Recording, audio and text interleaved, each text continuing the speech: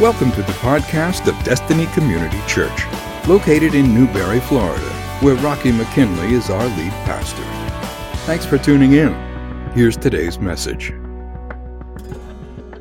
Today I want to end this series called Ready or Not. Now, I did not preach on this series last Sunday, with it being Father's Day, but as promised, I want to close this series today. And so let me review the first 2 weeks, and then we'll dive into today. The first week, we explored the return of Christ. I told you that one of the greatest mysteries of the Christian faith is, when will Christ return? When is he coming back to receive his church? And though many have tried to predict his return, according to Scripture, no one knows the day or the hour. Jesus said he doesn't even know the day or the hour, that is determined by the Father. And though we may not know what day that he is coming back on, we do know what kind of day he is coming back on. In Luke chapter 14, Jesus describes that day, and he said that the day of his return will be like any other day. It could be today. Jesus also told us some alarming news, because he filled us in and told us that not everybody is going to make it. Not everybody will get to experience heaven. Some people will be left behind when he returns.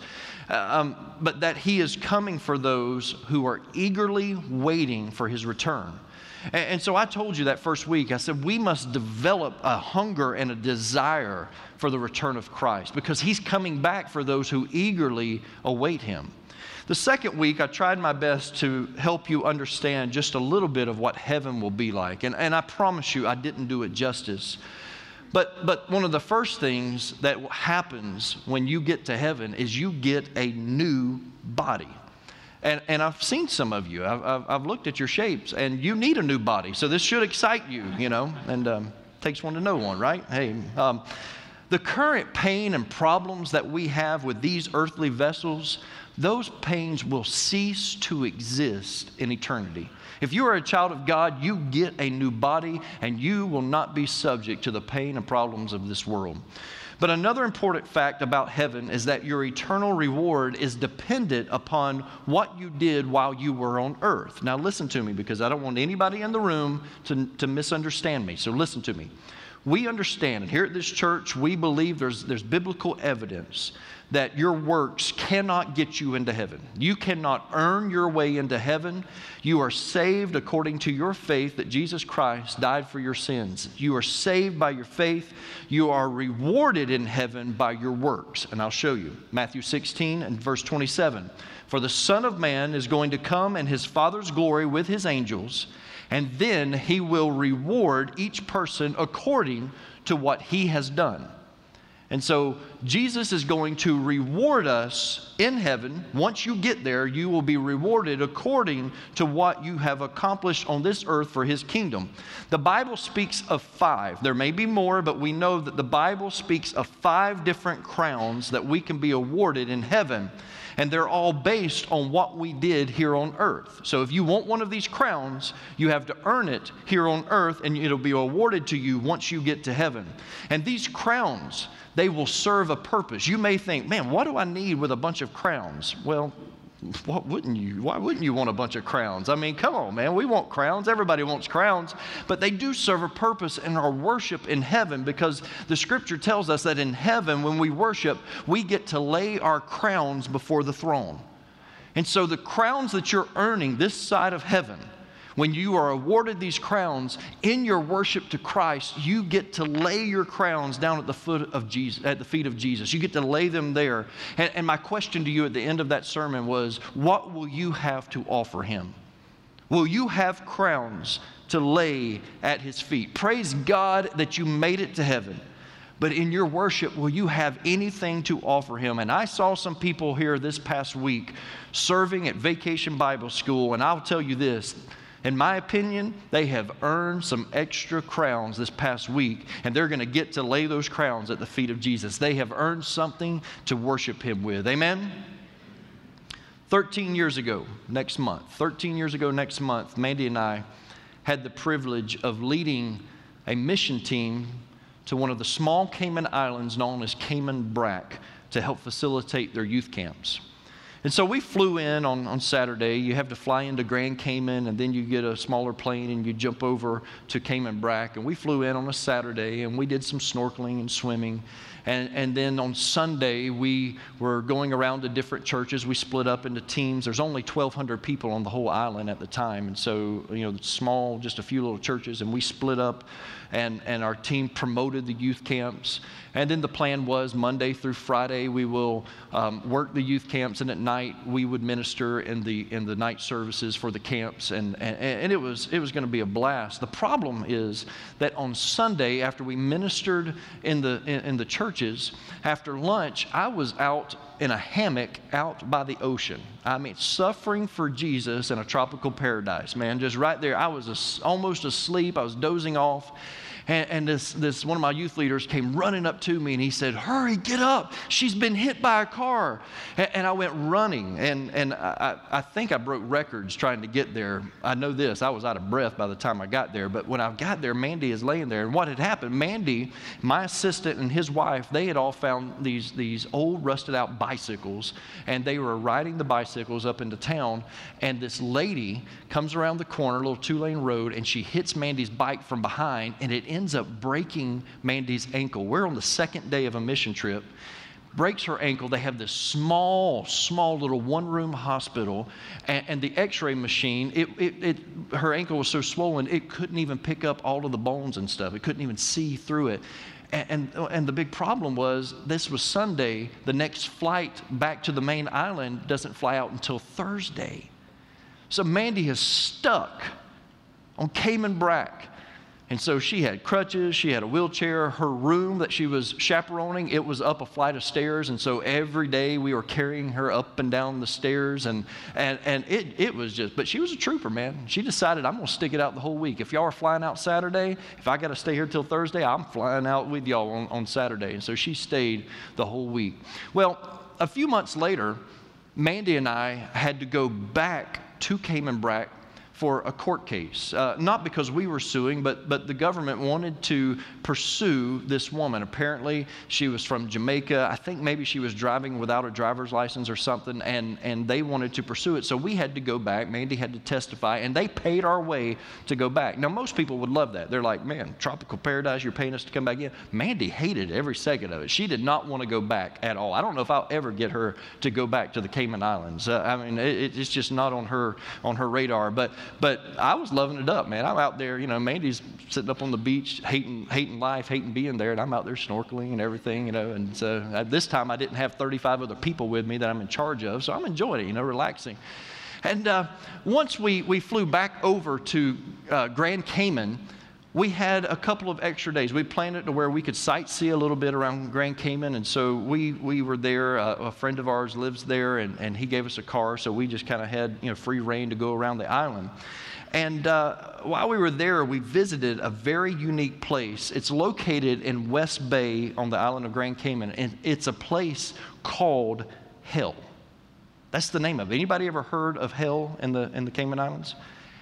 That's the name of this place. It's called Hell, and it's made up of these dark, jagged limestone formations, and it's home to these large iguanas. I remember Mandy and I standing on this platform, and we would look out, and you would barely see these iguanas that blend in with the rocks. You would see them move every so often. It's roughly the size of a football field, and because of the dark rock formations, they've named it Hell. Well, the government, they were just not satisfied with just that. They wanted to create more of a touristy opportunity, or tourist opportunity for people to come in. And so in Hell, there is a post office where you can send postcards from Hell. Yeah. In Hell, there is a rundown nightclub aptly named Club Inferno. That's the name of the nightclub. And of course, there's the famous or infamous gift shop called the Devil's Hangout, where you can buy a t-shirt that says, "I've been to hell and back." It's a very interesting place. The Cayman Islands are very religious, very legalistic in a lot of ways. But it's strange because in hell, you'll see these buildings, and if you look in the white letters, you'll see a scripture on the side of the building. And so they've got things decorated, but then all of a sudden they'll throw up a verse on the side of the building. And it's just a strange place. It's very interesting, but it's become this tourist attraction in the middle of nowhere on this island. And I've been there. I did not buy the t-shirt, I promise. And I can honestly say this, don't waste your time going to hell. Don't waste your time going to hell. Hell is not worth it. And you should probably look at somebody next to you right now and say those same words. Look at somebody and tell them, hell is not worth it. Declare that over their lives right now. Tell them, hell is not worth it. Today is a difficult day for me as a minister. I'm not going to lie to you. I've told the staff in preparation this week, this is one of the hardest sermons for me to prepare for. But I knew before we ever started this series that this was how we were going to end. I knew that God was leading me this direction. But out of nearly 20 years of full-time ministry, this is probably the hardest subject for me to preach on, because I can't preach about hell and be joyous. I just can't. When you preach about hell, it has to be heartbreaking. But I have seen pastors through the years that they can. It's almost like they enjoy preaching about hell. They preach with an arrogance, trying to make you think that they are better than you. And they almost seem like they want sinners to bust hell wide open. Maybe you were raised in a church like that. Maybe you've seen that kind of personality come out of a pastor. And I don't get it, I'll be honest with you, because the fact that anyone may have to spend eternity in hell, it should break our hearts because it breaks His heart. We should never be okay with anyone going to hell. And this will mess with some of you, because you have categories of sin. And the bottom line is sin separates us from God. And it doesn't matter how good of a person you are if you don't have Jesus Christ as your Lord and Savior. Scripture tells us that hell is your destination. You see, we like to think of someone who is a mass murderer, that there's never any redemption for him, or someone who abuses a child. And what you don't understand is it's not God's desire for anyone to experience hell. And we categorize this in our minds. I'm telling you, grace will mess you up. It will completely destroy your theology, or at least what you think about heaven and hell.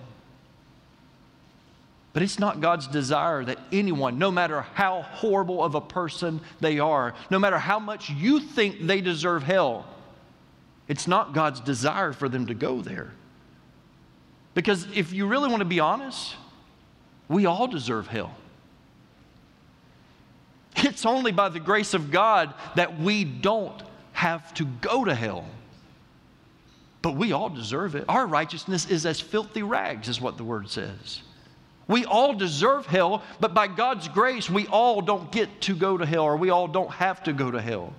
But it's not His desire. 2 Peter 3:9 says the Lord isn't really being slow about His promise. That's His promise to return. It says the Lord isn't really being slow about His promise, as some people think. No, listen to this. He is being patient for your sake. He's being patient for you. He's hesitating. He's waiting. He's not sending Christ back yet because He's being patient for you. It goes on to say He does not want anyone to be destroyed, but wants everyone to repent.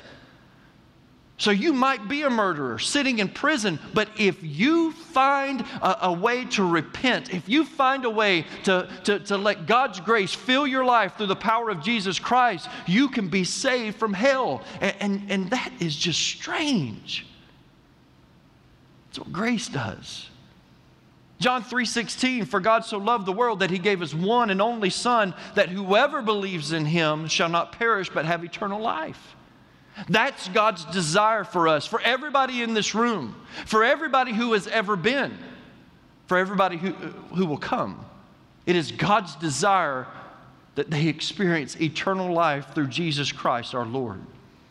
And during this series, I have given you great hope as to what life looks like for those who put their hope in Jesus Christ. But as we end this series today, I'm compelled to share with you the alternative to heaven. And it's hard. It's hard to preach this, I'm not going to lie to you. Because it feels like there's no hope when you preach this. And the reality is, you don't have to settle for heaven. If there's something about heaven that is not appealing to you, or if you just simply don't want to believe in it, you don't have to settle for it. That's how much God loves you, is that He has given you a choice. Because of His grace and because of His mercy, you have a choice. His grace provided a way out of your sins, yet He did not force you to choose that way.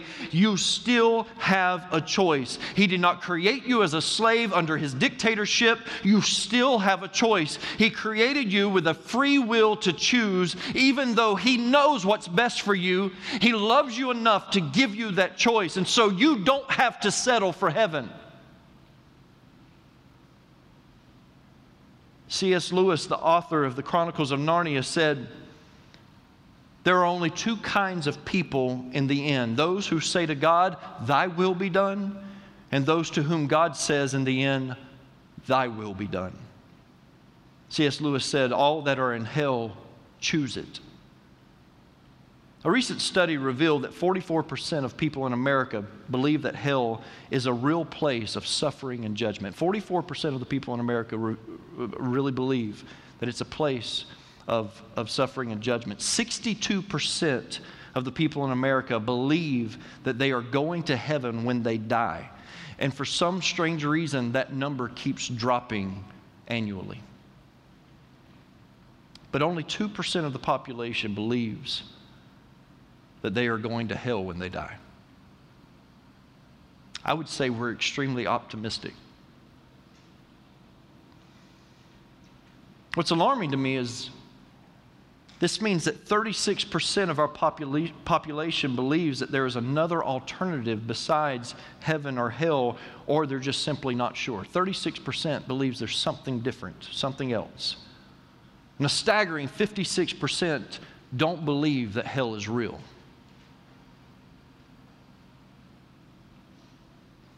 The severity of hell is simply not realized in our society.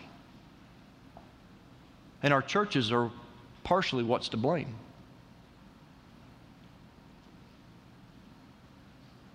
We as pastors, we like preaching you messages that make you feel good about yourself.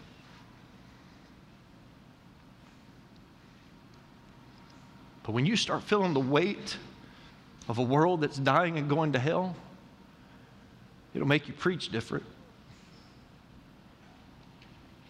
When you wake up to the reality of what hell really is, it'll make you live life different.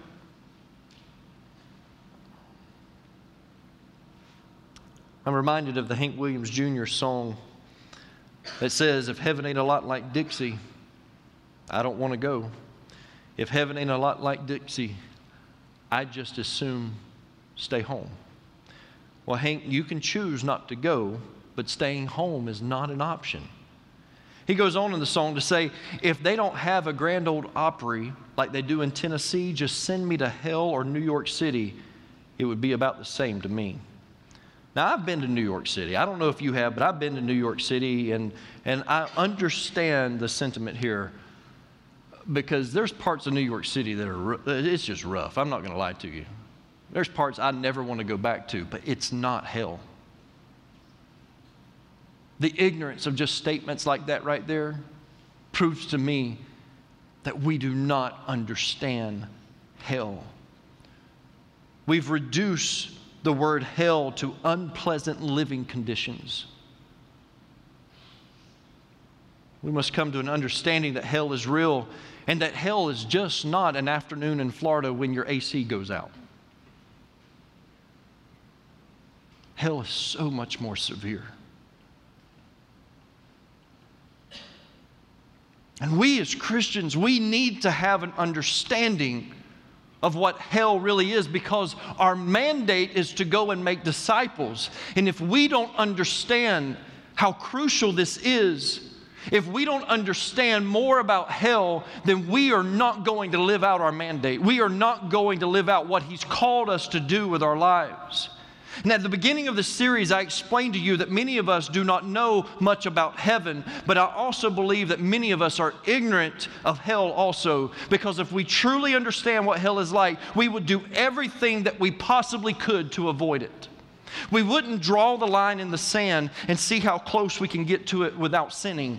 No, if we really understood what hell was like, we would draw the line in the sand and we would see how far away we could stay away from it. If we really understood hell, we would be doing everything we possibly could to be a roadblock on the way to hell for people that are passing by us. If we really knew how bad hell is going to be, we would not watch people die without at least trying. If we knew how bad it was, we would exhaust every effort to save people from experiencing hell.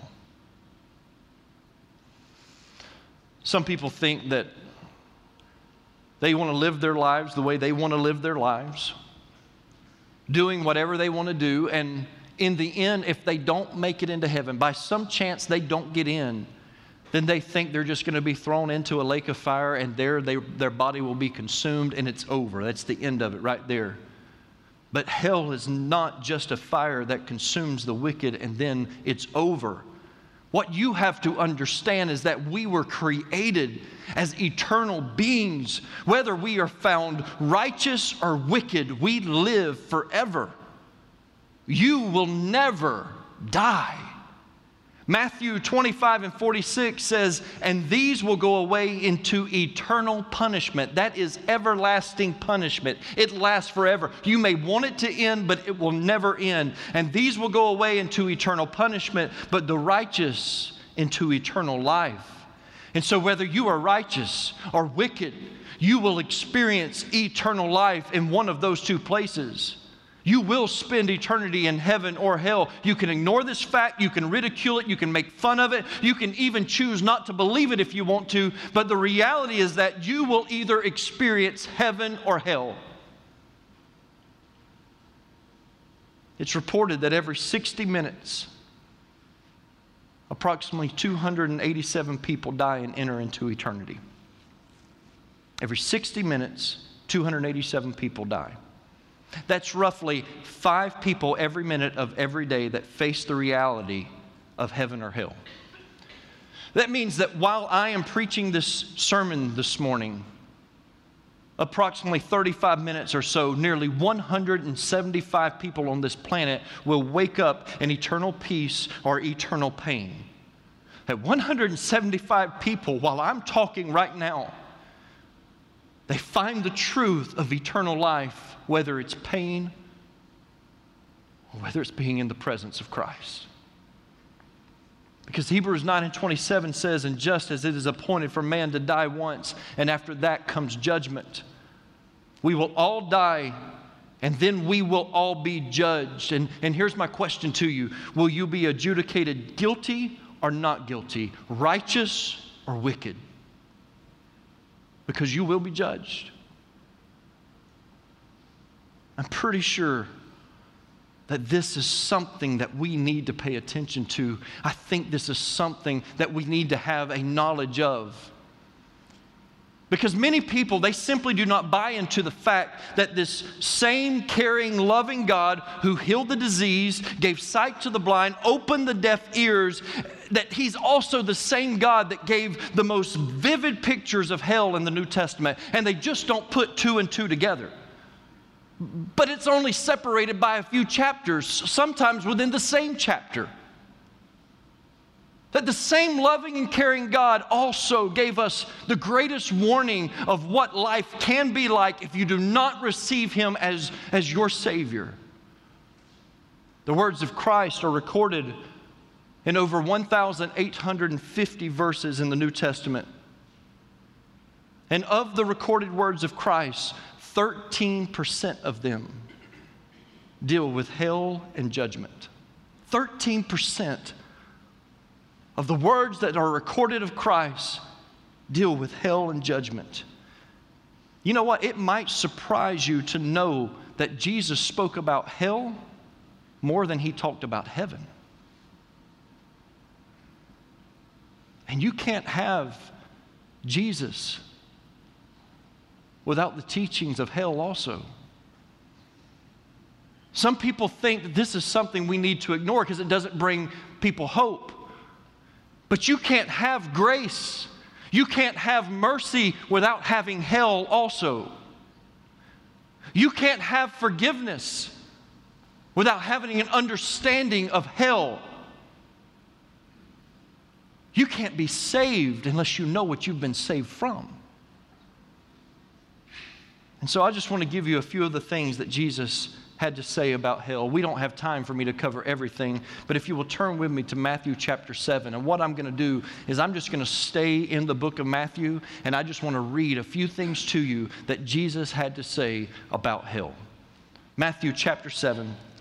I'm going to start at verses 13 and 14.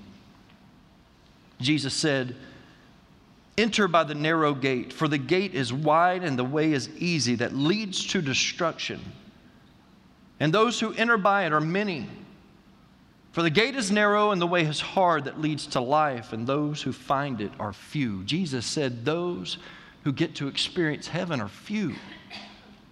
If you go on over to chapter 10 and verse 28, Jesus says, "And do not fear those who kill the body but cannot kill the soul. Rather fear Him who can destroy both soul and body in hell." You go over to chapter 13, verses 47 through 50. And Jesus says, "Again, the kingdom of heaven is like a net that was thrown into the sea and gathered fish of every kind. When it was full, men drew it ashore and sat down and sorted the good into containers, but threw away the bad. So it will be at the end of the age." Listen to this analogy he gives. He says, "So it will be at the end of the age. The angels will come out and separate the evil from the righteous and throw them into the fiery furnace. In that place there will be weeping and gnashing of teeth." Maybe you remember the parable of the talents that Jesus told. And when Jesus shared this parable, He specifically talked about the one servant who was not prepared for his master's return. He had not taken the money and invested it like his master wanted him to, so he wasn't ready for the return of the master. And in chapter 25 of Matthew, in verse 30, Jesus says, "And cast the worthless servant." These are harsh words. Listen to what Jesus says. "Cast the worthless servant into the outer darkness. In that place there will be weeping and gnashing of teeth." Jesus was full of mercy. He was full of grace, but He was warning us that a day is coming that if you don't receive that mercy and grace, that there is going to be a judgment. Now see, what we don't understand is that the word hell did not enter into human vocabulary until almost 700 years after Christ. And so when Christ is talking, He's actually not saying the word hell. That is a modern translation to help us understand. It is a word that was not even created then. And so it is a word that we have given to misery and to suffering. But when Christ spoke, He was very intentional with how He described eternal punishment for those that do not receive Him as their Lord and Savior. In an effort to express the severity of what life for the unrighteous will be like, Jesus decided that He was going to use a literal place outside of the walls of Jerusalem to describe the afterlife for those that do not accept Him as their Lord and Savior. And so as He would teach people on many occasions, He would stand before them and he would talk about this specific place because he knew that in their minds they could take a journey there. As they're listening to him, he would mention this place and their minds would immediately know what he was talking about. And the Greek word that Jesus used many, many times to describe hell was the word Gehenna. The Greek word Gehenna, which means the valley of the sons of Hinnom. And what you need to understand about this was that this valley was a city dump. When you wanted to discard of your trash in Jerusalem, you took it out the gate into this valley, and in Gehenna is where you would throw your trash out. If there's other things around your house you wanted to discard, you took them to Gehenna and you would throw them in. And what happened at Gehenna is there was this everlasting fire. They never let the fire go out. It's the city dump. And if you don't keep it burning, then the fire or the trash is going to mount up. And so they would constantly keep the flame eternal, everlasting. The flame would not stop. And so they would take their trash and they would throw it in. But what is so unique about this place is that criminals, after they were crucified, they would take their bodies and they would throw them in Gehenna for them to burn. If there was a poor man, a beggar, that was found dead on the side of the street, and he didn't have a tomb to be buried in, they would take his body and they would throw it into Gehenna so that it would be consumed by the fire. This was not a pleasant place. You didn't take your kids with you to the city dump. It was an awful place. But it gets worse. Because this place had history. It was there hundreds of years earlier, all the way back to the Old Testament books of 2 Chronicles and Jeremiah, that this place was used to sacrifice children in worship to the false Canaanite god of Molech. It was so bad. The Old Testament tells us that God cursed that place.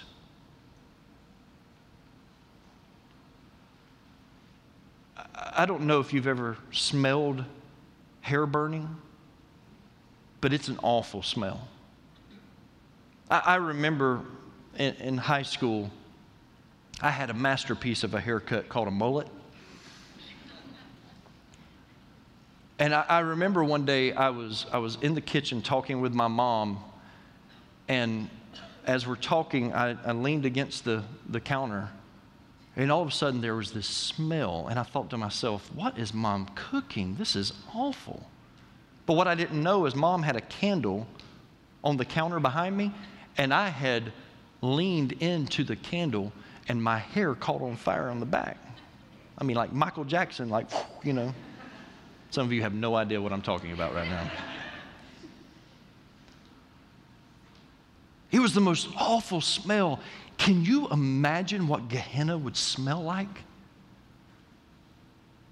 It had been a place where bodies had been burned for years.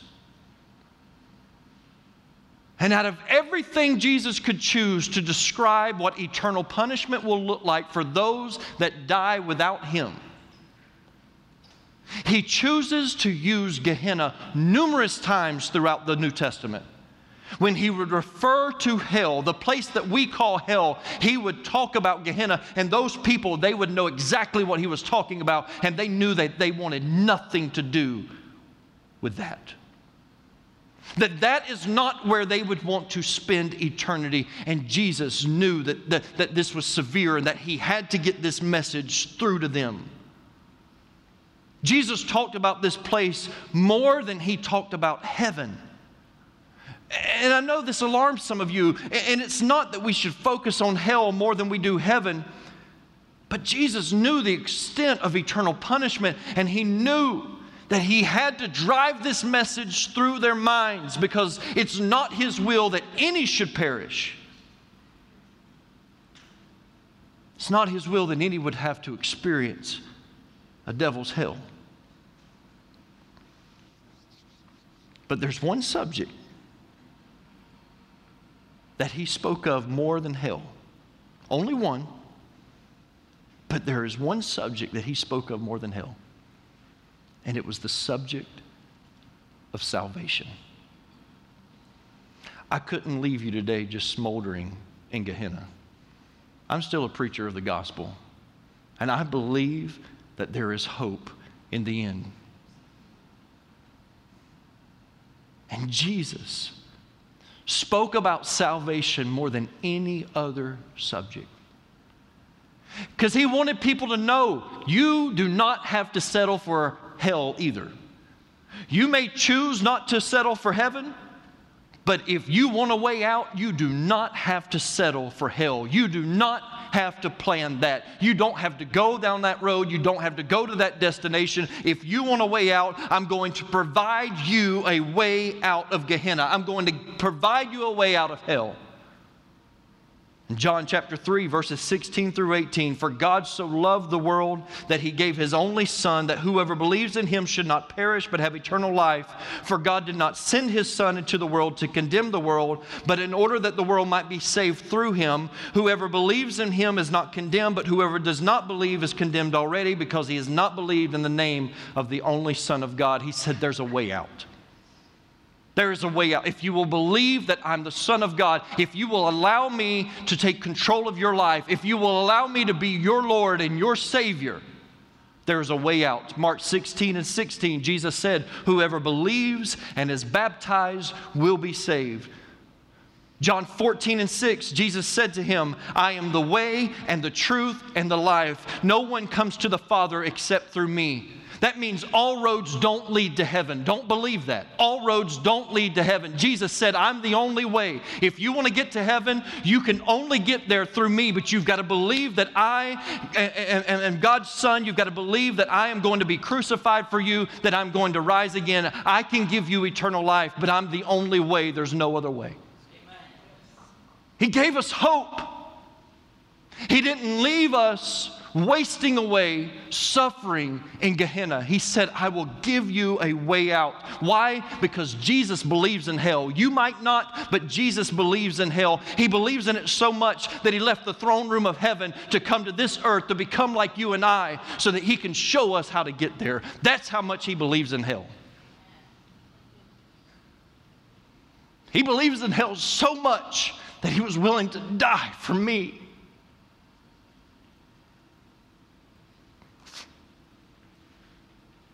Even when I don't deserve it.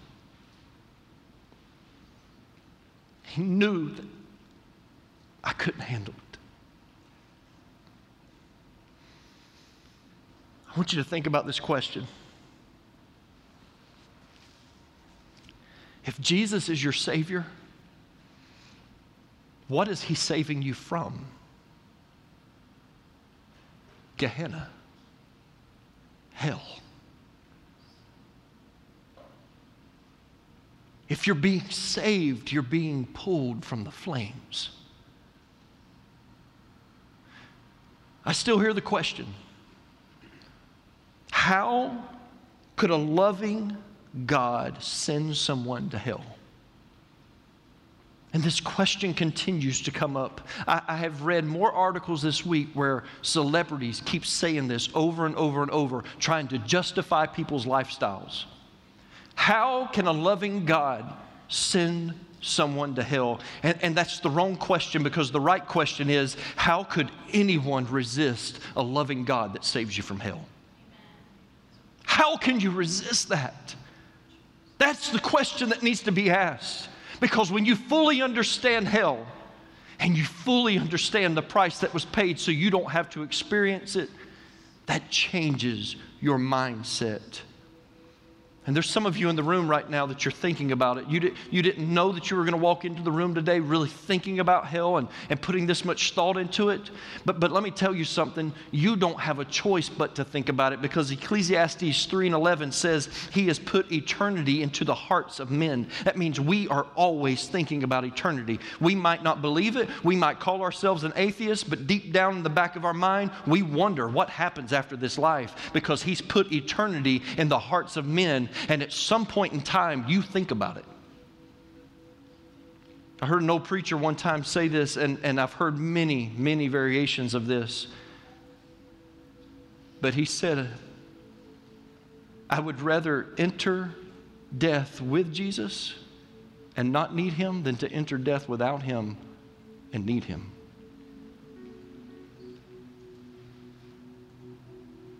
You really need to consider what happens after this life. Because if you enter into eternity without him, it's Gehenna. It's hell. And that's heartbreaking. Thank you for listening to the podcast of DCC. We pray you have been blessed by today's message. We would love to meet you in person. For service times and directions, log on to www.destinycommunitychurch.org or call the church office at 352-472-3284. Thanks again for listening. Destiny Community Church, for life's journey.